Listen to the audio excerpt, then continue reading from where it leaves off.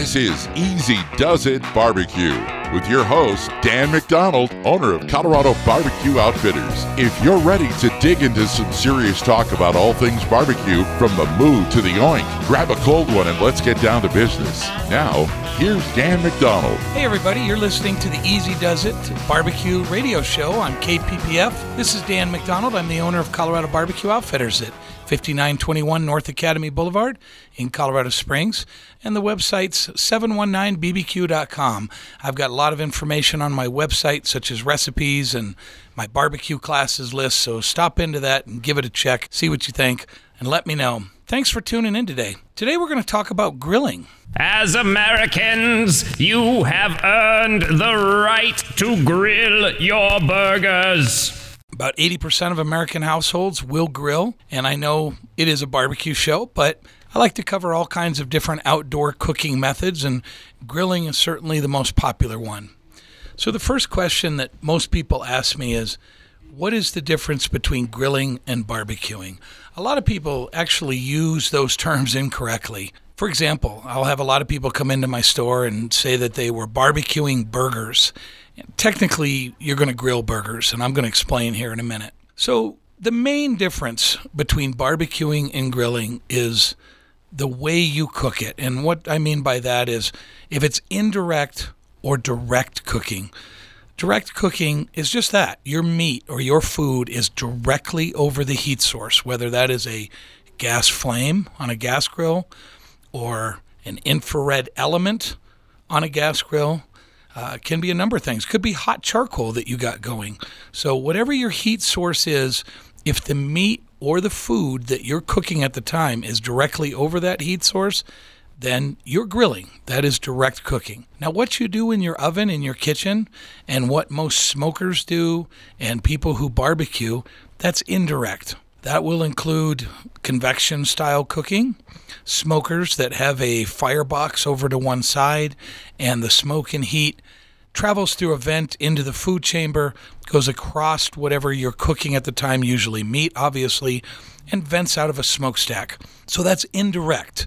It's still having heat, of course, applied to it, and in the case of barbecuing, many times we add wood to that heat, which generates smoke and gives that meat more flavor. But again, direct versus indirect cooking. And when I say indirect, if you can picture a Weber kettle, which is those spaceship type looking grills that all of our dads used back in the 60s and 70s, even something as small as that, if you push the charcoal over to one side of the grill and place your meat to the other side of the grill, so it can be literally 6, 7, 8, 9 inches away, that is still considered indirect cooking. You may have to rotate that meat as part of it may be facing towards a hotter part of the grill, but you're still indirect cooking. I use my old school Weber kettle for a lot of indirect cooking and barbecuing quite often when I want to do, as I call it, old school with charcoal.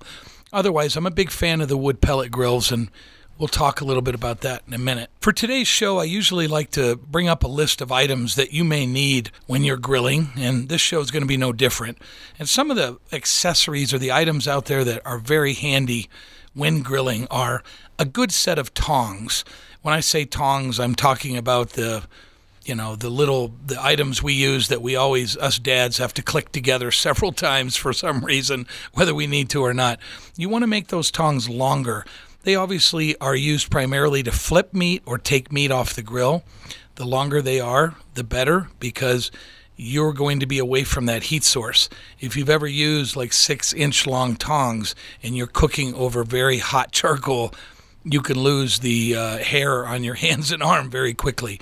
So usually the tongs will run anywhere from 13 inches to longer, and all the point is to get your hands or human skin away from that heat, so there's no problems with that. An apron. Yes, believe it or not, an apron comes in handy. I remember years ago, I never wore an apron. Seemed kind of foolish to put that on. It seems something that people put on TV. But then after you get some tomato-based barbecue sauce spilled on your good slacks, or you get some charcoal dust on your nice golf shirt that you're wearing that day, you'll realize that an apron has a great purpose, and that is to protect you and your clothes from embers in some cases, but mainly grease, things like that might ruin your clothes as you're cooking. For those of you gas grillers, which is really primarily most of what people are using these days because it's very simple, a gas tank gauge is a nice feature to have. It tells you how much gas you have in your tank. Nothing more frustrating than planning an entire afternoon to grill out with the family or having friends over and you're out of gas, or you run out of gas during your cook. That's even worse. Make sure your gas tank's full, especially if you're going to be doing any longer cooks or repeated cooking for a number of people. Grilling mats. What a grilling mat is, and what I'm referring to, because there's a couple different things you can refer to with grilling mats. One of them is a silicone mat that you put down on the grill and cook on. That's not what I'm referring to here. I'm talking about something you put under your grill. Now, if you have a nice deck on your house and you have a grill sitting on that deck, realize you're cooking in that grill.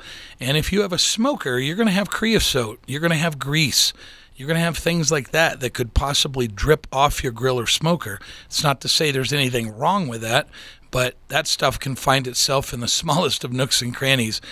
And if you've ever tried to clean up dark grease or creosote off of your deck, it's not a fun experience. So get yourself a grill mat. I carry them at Colorado Barbecue Outfitters.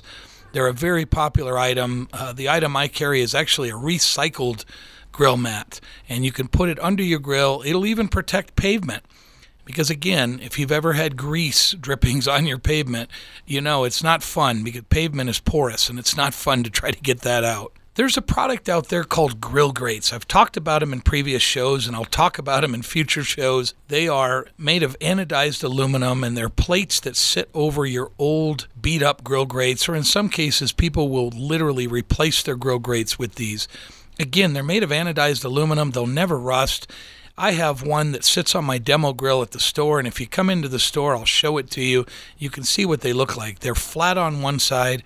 They have fins, or ribs, if you will, that stand up on the other side. Those ribs get very hot, and it enables you to sear.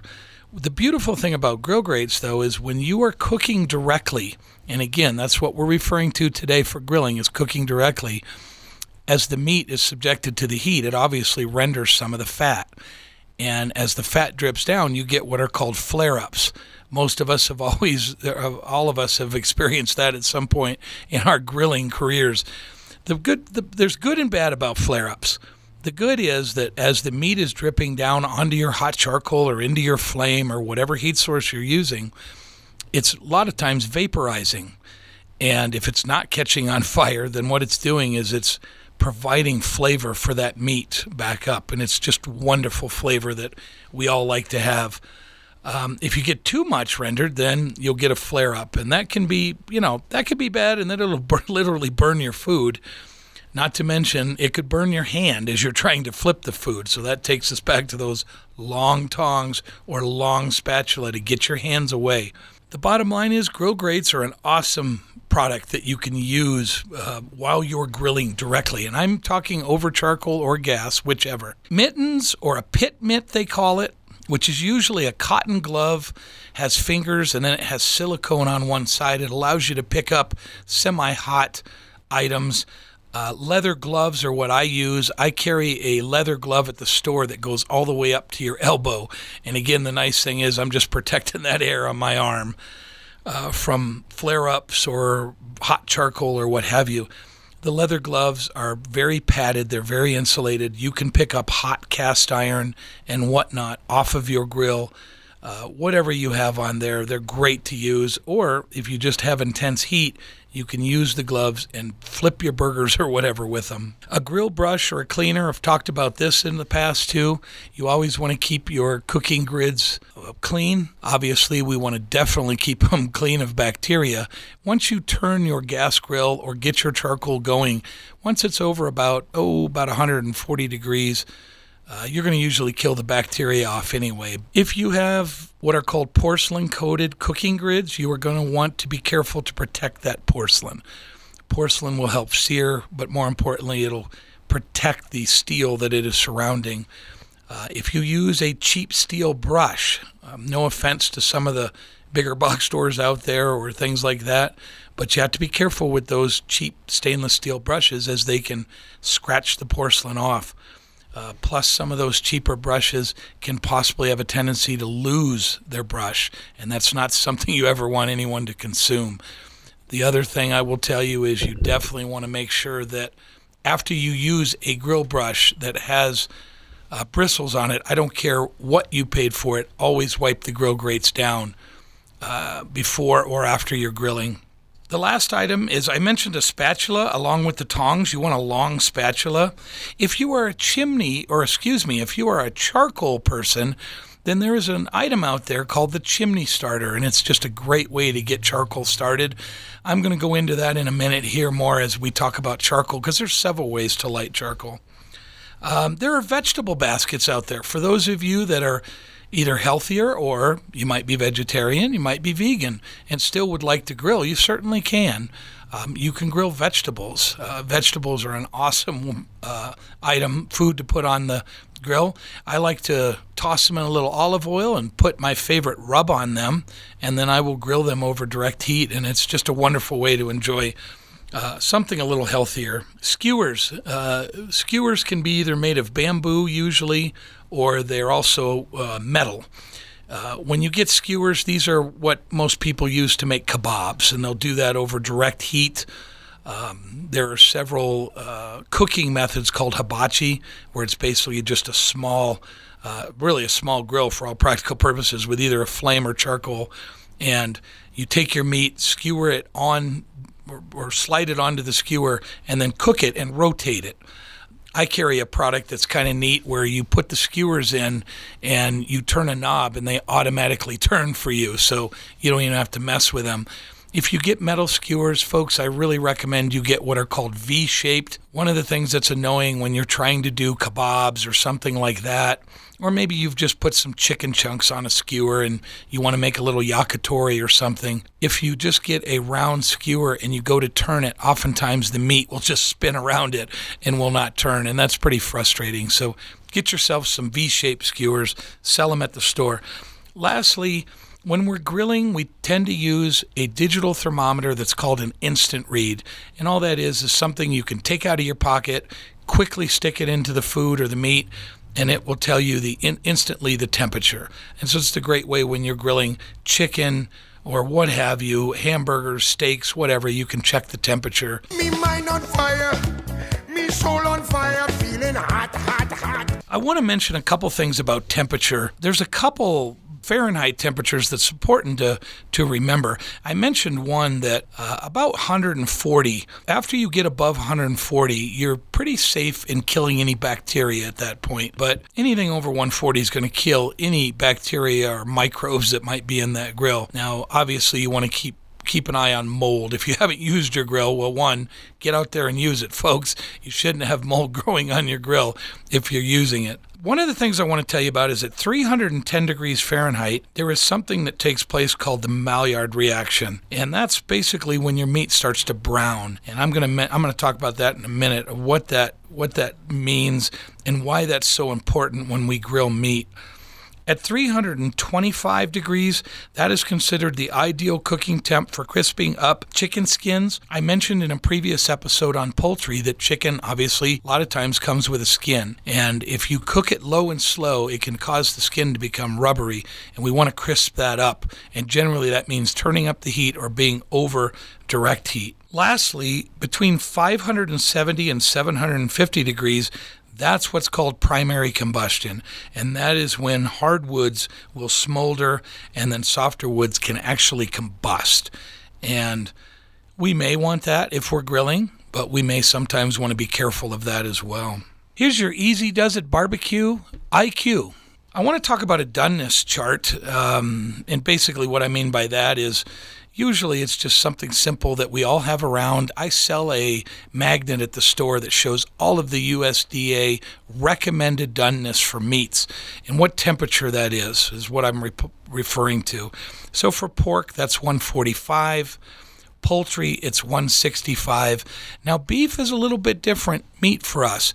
Pork and poultry can be more susceptible to things like bacteria and so on. So we definitely want to follow the recommended temperatures when it comes to pork and poultry. Beef, however, we can get away with some more rare all the way up to, dare I say it, well done. So beef can go anywhere from about 110 to 155 or higher internal temp. 110 to 120 is what we call blue. It's also referred to as a Pittsburgh way of doing a steak. And basically, it's just extremely rare. The joke is you just wave the steak over the flame and it's been cooked. It's not a way that I prefer, but understand, guys, remember, when we're talking about grilling or barbecuing, there is no right way to do it. The right way is what you and your loved ones like. So if you like your steak rare, then that's great. If you like your steak well done, well, I'll have a suggestion about that in a minute. Most of us, the most popular choice that people choose when it comes to beef and certain cuts like steaks, hamburgers, and so on, tri-tip, rib roast, is medium rare. Medium rare is about 130 to 135. Now, these temperatures are guidelines.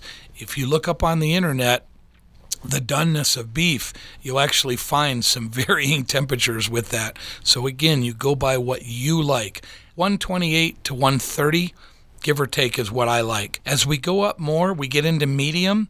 And what that means, by the way, when I say rare or medium, is actually the doneness of the meat. The meat, the more done it is, the more brown it's going to look. It may have a gray look to it, but as it's more done, it'll become more brown. Medium well, 145 to 155, and well done, 155 and over. Now listen, everybody, I know some of you are shaking your head saying, why would anyone have it well done? Well, again, remember, it's all personal choice.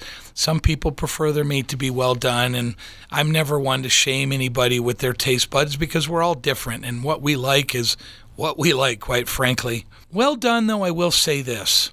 I would not recommend spending a lot of money for a cut of meat to get well done. When you cook beef to well done, it doesn't matter whether it's a $30 steak or, quite frankly, folks, a $4 steak, you're really going to get the same result. So I don't recommend going out and spending a lot of money on Wagyu, grated beef, or very expensive ribeyes, because if you're a well-done person, consider yourself lucky that you can get away with cheaper cuts of meat and you're going to get the same result. Here's your Easy Does It Barbecue IQ. I want to talk a little bit about the types of grills.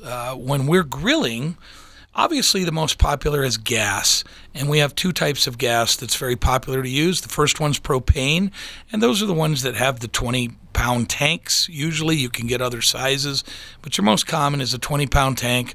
Most of us have all seen them. You can get those tanks refilled as long as they're not past their expiration date. And yes, propane tanks have expiration dates where they basically strip them down and rebuild them. You can take them in nowadays to some of the big box stores, and they will trade it out for you for a brand new one that's full, of course. The other option is natural gas.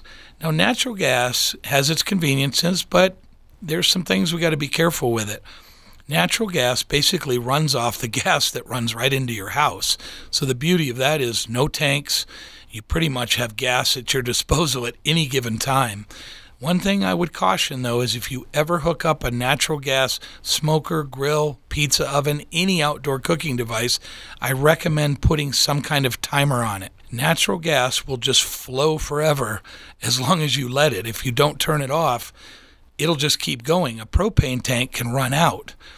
Obviously, natural gas, if we let it run like that, and God forbid somebody walks by it and lights up a cigarette, that could be a dangerous situation. So when you have natural gas installed, first of all, always use a professional. Secondly, put some kind of timer on there so that if the gas is accidentally left on in, say, an hour, it will turn itself off, and that will be much safer for everyone. So again, we've got gas grills. That makes up about 80% of American households. Then we've got charcoal, and that's very popular. It's a cheaper option generally than gas. There's a couple different types of charcoal. There is briquettes. Kingsford's probably the brand that comes to mind when we think of that. All of our dads back in the 60s and 70s, at least mine did, use that quite a bit. There's also hardwood lump charcoal, and that's what I encourage everyone to use or get into. Burns a little hotter because of the different size of pieces. It allows better airflow through it. and I think personally it provides better flavor.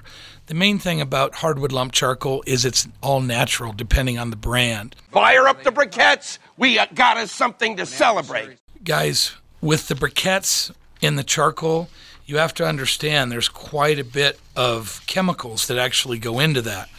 A briquette can have everything from wood char to mineral carbon to limestone, and that acts as a binding agent, to starch, to borax. It can have sawdust. So there's quite a few things that can show up in briquettes, whereas hardwood lump charcoal is just that. It is all natural wood that's just been depleted of its moisture. We also have infrared. Infrared came out around the 70s, and basically what it is it's a heating element that's run by gas that gets very intensely hot. Now, there's a wild myth about infrared in that people think it cooks the meat. What it actually does is it heats up the air inside of the grill and allows the meat to cook that way. So it's a very interesting way to cook meat. It's a very labor-intensive way. Actually, any grilling is. You cannot put a piece of meat over an open flame and walk away. You need to stand there and move it and flip it. Charcoal, there's several types of grills. You can put charcoal in basically any container, light it, and put a grate over it, and you can cook over it. So charcoal is very easy. It's portable. It's been used for quite some time. There are the Kamado-style grills that are out, the ceramic grills, without a heat deflector in them. Those have direct grilling as well and are very popular. So again, with charcoal, you can use anything. If you get on the internet, I've seen all kinds of strange things people have made charcoal grills out of. Here's your Easy Does It Barbecue IQ. I want to talk about the steps to start grilling. So there's some safety things we got to think about here. When we have a gas grill, we always want to check our gas grill for leaks. Easiest way to do that is take a little bit of dishwashing soap, add just maybe a tablespoon of water to it. You really want more soap than water. And if you take a light brush and brush that on all of your connections, if you have a leak, you'll see a bubble. And that's a great way to find out if you have a leak anywhere. And if you do, you want to deal with that promptly. Check your propane bottle for the amount of gas. I mentioned that earlier. Make sure you have enough to do your cook. Light the burners and let them heat up on high for about 10 minutes. Or, in the case of charcoal, make sure they're fully ashed over and let that run for about 5 minutes, just again to burn off any bacteria and so on. You want to clean your cooking grids before you put the food on. It is okay to clean after, but I always recommend at least give them a wipe down or of some kind like that before we put the food on. When we're finished cooking, we always want to make sure we turn that gas off. If we don't turn a propane tank off, well, we're out the $20-30 for the tank, which is kind of a bummer, but it will run out. Remember, the natural gas, it'll keep going. If you're using charcoal, in my opinion, it is fully fine to go ahead and choke off the charcoal in your grill if you're able to do that. And what I mean is deplete all the oxygen. The charcoal will eventually go out, and quite frankly, I'm cheap enough to reuse it, and I don't think there's any problem with that. Some people, if you have a ceramic grill, will not choke off the charcoal because when the charcoal's choked off, it gives off kind of a rancid smoke, and that could seep into the ceramic grill. So those of you that have those, you may want to be leery of that. I want to talk about what I mentioned earlier, and that is the Maillard reaction. Maillard is spelled M-A-I-L-L-A-R-D. What it is it's a chemical reaction between the amino acids and the reducing sugars that give browned food its distinctive flavor. Now, if your oven can get up to 500 plus, you can put a burger in there and you can put a steak in there and you can grill it. Grilling can also be defined as high temp. Remember, now we're doing it indirectly in our oven for the most part because you may have a convection oven or you probably have an electrical element oven that gets hot and then it turns off, and it usually has a rheostat. The Maillard reaction is what happens to the surface of food when we subject it to that direct heat, whether it's electric, whether it's gas flame, whether it's charcoal, whether it's a wood fire, whatever the case may be. So in layman's terms, when the meat is introduced to high heat, it starts to turn brown and it gets a crunchy surface. We often refer to that as char. Now, we don't want too much char because that means we've burnt our meat, but A little bit of char is something that our taste buds seem to really like. This usually occurs around 280 degrees Fahrenheit to 330 degrees Fahrenheit. So you do not have to crank up your grill to 1,000 degrees to achieve this. You want to pat your meat dry when you put it on the grill. Wet meat will steam, and if you get steam, then it may not brown as well. So pat it off with a paper towel or something before you put it on. You can even spray it with a little bit of olive oil or something of that case. I want to talk just real quickly about health risks about grilling. There has been a big to-do in the last decade or so about, is it dangerous to grill? When wood burns, as we know, there's something called carcinogens that can be released from that. There's very scientific names, and I'm not going to get into those. I'll let you look those up. The carcinogens, which are also referred to as HCAs, they're formed when those amino acids I talked about, sugars and creatine, which is a substance that's found in muscle meat, react to high temperatures. As long as you're not eating all 3 meals a day of something cooked over, folks, I wouldn't recommend to be too terribly worried about this. Most of us usually cook out maybe a couple times a week, and we won't consume enough that's going to cause a problem. If you are concerned about that, though, the answer is grill your meat so it does not char. Now, yes, you're going to lose some flavor, but if it's something that you or your family are concerned about, just grill either indirectly or at a high temp, or just do not let the meat char to a safe temperature. The key is not to only cook over an open flame, really. You use a 2-zone method, which is the indirect method I mentioned. You have your heat source over to one side and your meat to the other, and that's going to save on any health issues. We want to avoid flare-ups as well. So if you're concerned about that, that's an easy way to fix that. Real quickly, using charcoal. I mentioned earlier, use a good quality charcoal. The cheaper the charcoal, just know that it's probably got chemicals in it, and it's going to give off probably a not great flavor. Every bag of charcoal that is all natural, I will tell you, will have debris in it. It is perfectly natural to have maybe a rock or two in the bag. That is not really a problem with the companies. Now, you don't want things like fiberglass, rusty nails, or big chunks of concrete. If the brand of charcoal you're using has that, it's time to switch. Couple ways to light charcoal. Obviously, with gas grills, we don't have to worry about it. We just put a lighter on, or we push an igniter that has a spark, and it lights right up. Charcoal you need to light. A chimney starter is very popular. You can use paraffin cubes that are thrown into the charcoal. It'll take a while. There's charcoal starters. There's electric lighters that you can use. There's all kinds of other things that anything that produces really a flame or high heat will light your charcoal.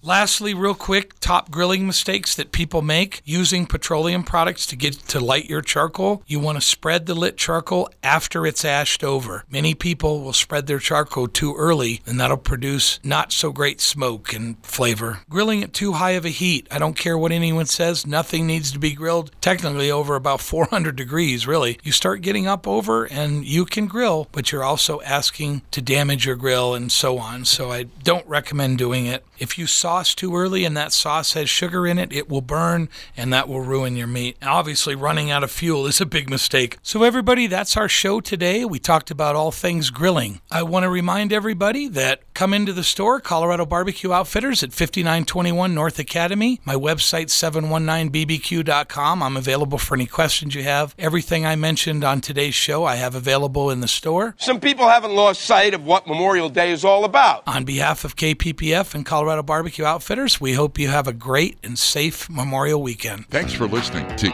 Easy Does It Barbecue, brought to you by Colorado Barbecue Outfitters, specializing in pellet grills, charcoal grills, electric smokers, sausage, rubs, and barbecue accessories. Online at 719bbq.com. See you next Saturday at 1 for Easy Does It Barbecue. And listen to the podcast on Podbean.